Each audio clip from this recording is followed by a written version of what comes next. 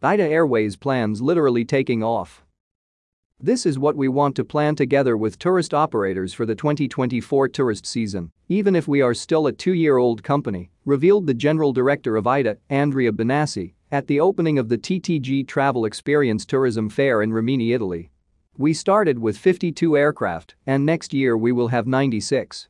With the arrival of the Airbus A330 and A329, the fleet will be 66% new generation, and we want to be the Italian carrier of reference and guarantee the mobility of our customers both within the territory and also offering numerous international and intercontinental destinations. We will propose a service characterized by sustainability from an economic point of view, an obligation towards taxpayers and our shareholders, and sustainability from an environmental and social point of view. Regarding product innovations, the Chief Commercial Officer and CEO of Volar, the loyalty program, Emiliano Limassani, highlighted that for the winter 2023-24 season, ITA Airways will offer 52 destinations, of which 17 are national, 23 international, and 12 intercontinental. The new intercontinental destinations, Rio de Janeiro and Male, have been added to the flights already operated to New York, both from Rome Fiumicino and Milan Malpensa, and those to Boston, Miami, Los Angeles, Sao Paulo, Buenos Aires, Tokyo, and New Delhi, operated from Rome Fiumicino. This is a motivated operational investment spurred by the excellent commercial results achieved in 2 years, with 70% annual growth thanks, above all, to long-haul flights, which with 11 destinations, represent 45% of the airline's revenue. Of the overall flow, 45% originated in the point-to-point and 55% in the connections. The results obtained are thanks to the support of the trade, given that 65% of sales come from the agency network. In its 2 years of activity, ITA has carried over 21 million passengers, with good results also in the cargo sector.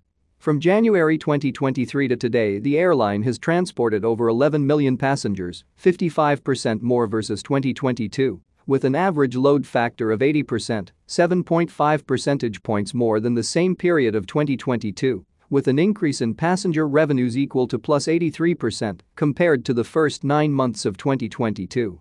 Limassani added.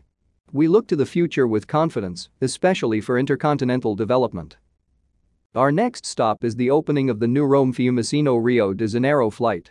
South America, where we already operate towards Sao Paulo and Buenos Aires, is a market in which we are a leader in terms of traffic to and from Italy, thanks to one of the largest communities of Italians in the world.